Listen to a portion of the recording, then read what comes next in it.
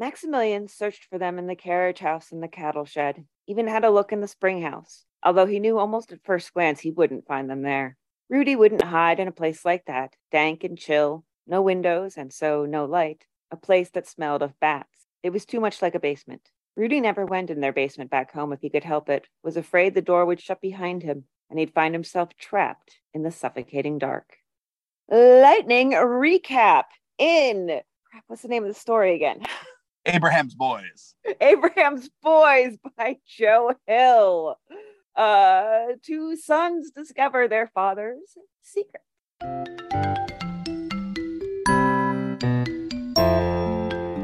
You've got a little time? We've got a little podcast? This is Short Story Short Podcast. We're off to a great start today. Fantastic. He said after having edited out the last part. No. Keep that in. Please leave it in. I beg you. I'm fine with my human foibles that I have, including apparently the inability to pronounce the word foibles. I'm fine. Everything's fine. You know what's fine? The story was fine. That's right. We read a story, Abraham's Boys by Joe Hill. He might be reconsidering the title now, hearing that neither of us can freaking remember what it is for some reason, even though it's a very memorable story. It is a memorable story, and Joe Hill is a memorable dude. Ran into him at Worldcon in Dublin, Ireland. That's a country, and it was great. I talked to him about the Lady of the Dunes, the famous unidentified woman that he's been doing work with, and there's Jaws, and he was great. And we took a picture of us both looking like Muppets, and that has nothing to do with this story. Very little to do with this story. I seem to have like a fever dream of there being Muppets involved somehow, though. So maybe I was just hallucinating again. We're gonna have to check your dosages.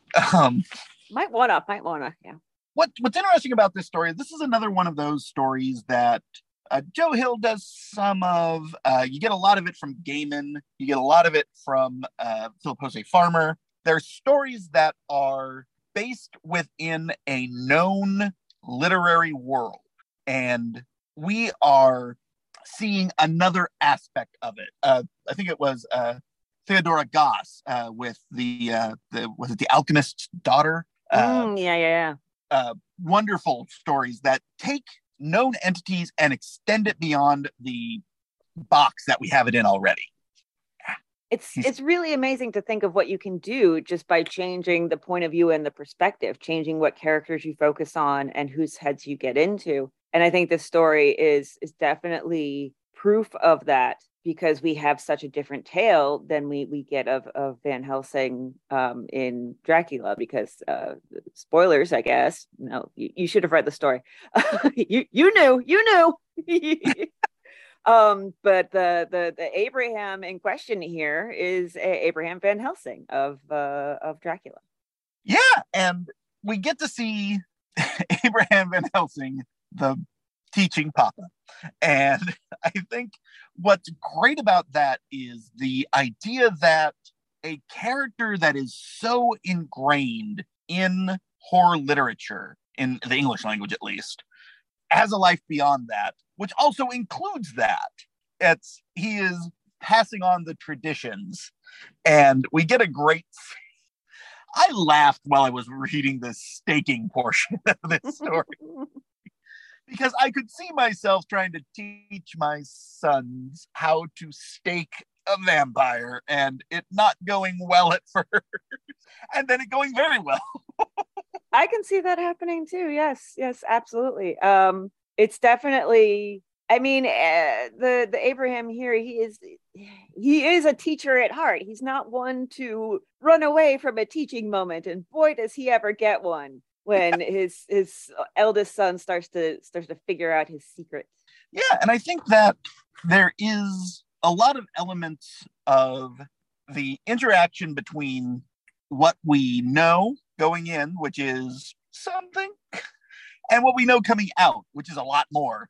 And in between, what happens, I think, is we see the subtle shifting, because the way that Van Helsing is presented in Dracula, at least as far as I remember, because I don't think I've read it since I was in high school, which was in a decade called the past.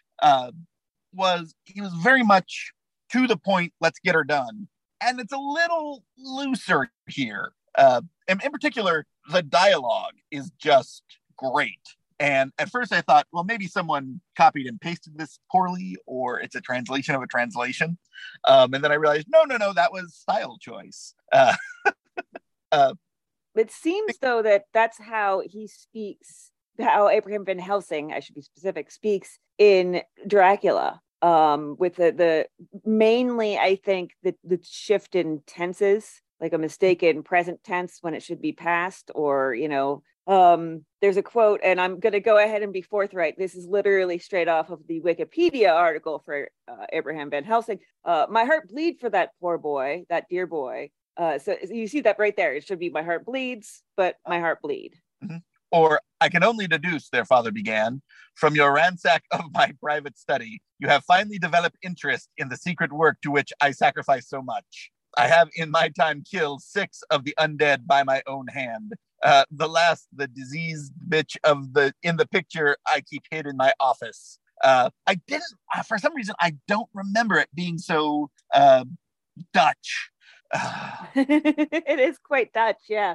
And then I really liked something I noticed. It's just a tiny little thing, but when you notice it, you can't not notice. Where Joe Hill, he gives a little bit of an homage to Dracula, even in the language that he uses. His description of Abraham Van Helsing knew him from the way he held his head, the careful, almost stiff way it was balanced on the thick barrel of his neck. All right, okay, well, that's Joe Hill. Let's look at what the description of him in Dracula, because he's described man of medium height, strongly built, with his shoulders set back over a broad, deep chest and a neck well balanced on the trunk as the head is on the neck.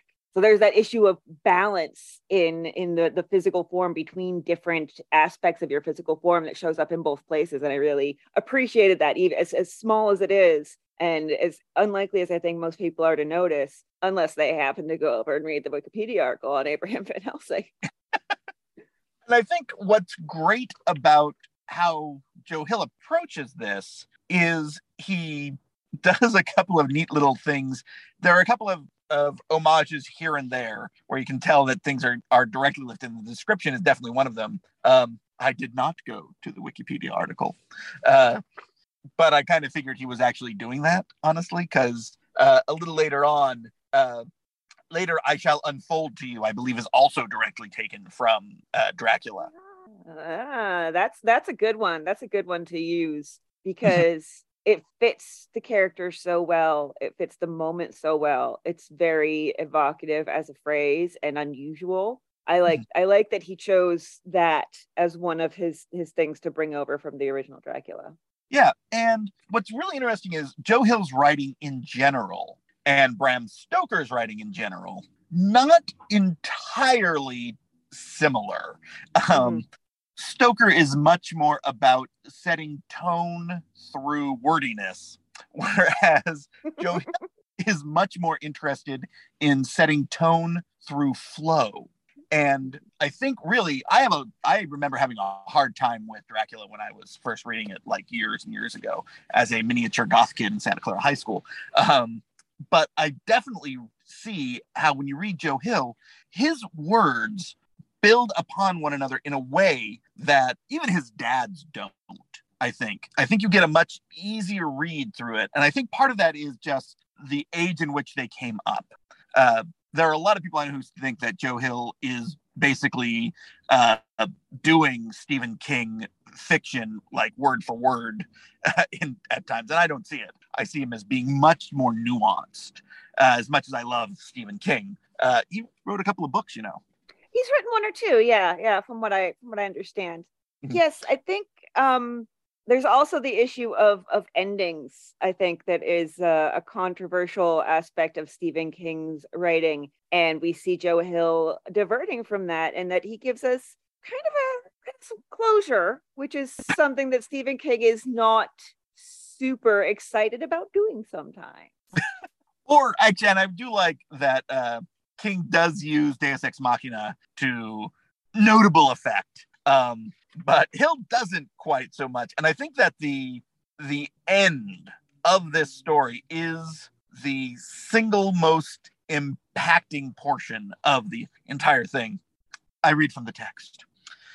He put the tip of the stake where his father had showed him and struck the hilt with the mallet. It turned out it was all true. What the old man had told him in the basement. There was wailing and profanity and a frantic struggle to get away, but it was over soon enough. Just awesome. I know. I really, really love the ending of this story. I love how nothing is wasted too, how we come full circle and we echo back in multiple ways. The younger brother Rudolph's aversion to the basement is used towards the end, and then we have that even closer in time echo of how his father described killing vampires to what Max does in reality. And yeah, there's a lot of echoing, I think, and that's something that is used to great effect here. Absolutely. And I think character-wise, Max is, I don't know if I would say Max is a pumped up Mary Sue in the best possible way. I can see it. But I kind of get that feeling. But the thing is, there are 100% reflections, of course, of Abraham in Max. And what I like in I think more recently than ever before, Van Helsing has become a character of his own outside of just being a part of the story of Dracula. We have the film Van Helsing. We have all the other sort of a lot of textual references to him. I want to say is in the League of Extraordinary Gentlemen, one of the versions that has. That's really interesting when a character can live outside of its native story. What I like about that is that you have to hang more onto it. Because if you just hang all the same stuff from the first thing, it's the first thing. And I think Max as a character is great. And what I also realized and didn't get to watch in time was there is a film version of Abraham's Sons. Really? I had no idea. There is a short film made, I believe, in 2009, 10, 12, 16. I saw it on the IMDb, which is the second most gone to site for me. Same, but also app. Constantly in my IMDb app. Yes, I don't do apps. Bah, I say bah. I think this story has a lot going for it when you go into it, and as the things unfold, it not only richens the story, but it makes you want to go outside the story to get the other little pieces. Exactly, like to Wikipedia per se. I also appreciate that. Okay, so full disclosure, when I first read this, it was in grad school. I had never read Dracula. I think I might have seen Van Helsing, but I'm not 100% sure on that. It might have been something else. So really my knowledge of the world where this all originated was as scant as could possibly be. And I was still able to appreciate that story. I think that's the hard line to walk when one takes, puts their own spin on characters from another writer's universe, is that you need to be able to reach both those who have read the original text and those who haven't. And Joe Hill does that successfully here. Absolutely. And yeah, I wore too much eye makeup in the 90s to not have read Dracula. And I think actually my gateway drug to Dracula was actually the film with Gary Oldman and Winona. That was my entry, and it made me read the book and realize that I am not meant for Bram Stoker style writing. But this is not Bram Stoker style writing, and that's why I love it, is that there is something essential to the character that Hill takes and runs with and makes it just so great. Yeah, absolutely. I feel like he intentionally chose the children of Van Helsing, who, according to Wikipedia, again, has a son, but the son died and the wife is still alive. So Joe Hill kind of like reanimated the son and killed off the wife. So it happens. We contain multitudes. Yeah. So I think that aspect of it really was a smart move to use the sons, because we have this more youthful point of view, and you can sort of, I don't want to say get away with, but you can make the language a little bit more simple and a little less convoluted than in older literature like Bram Stoker, and not be accused of too much modernization or whatever. So here's my question for you, Christy. Is this a coming of age story? Absolutely. Yeah, 100%. I wasn't expecting that. What was your answer? Kind of.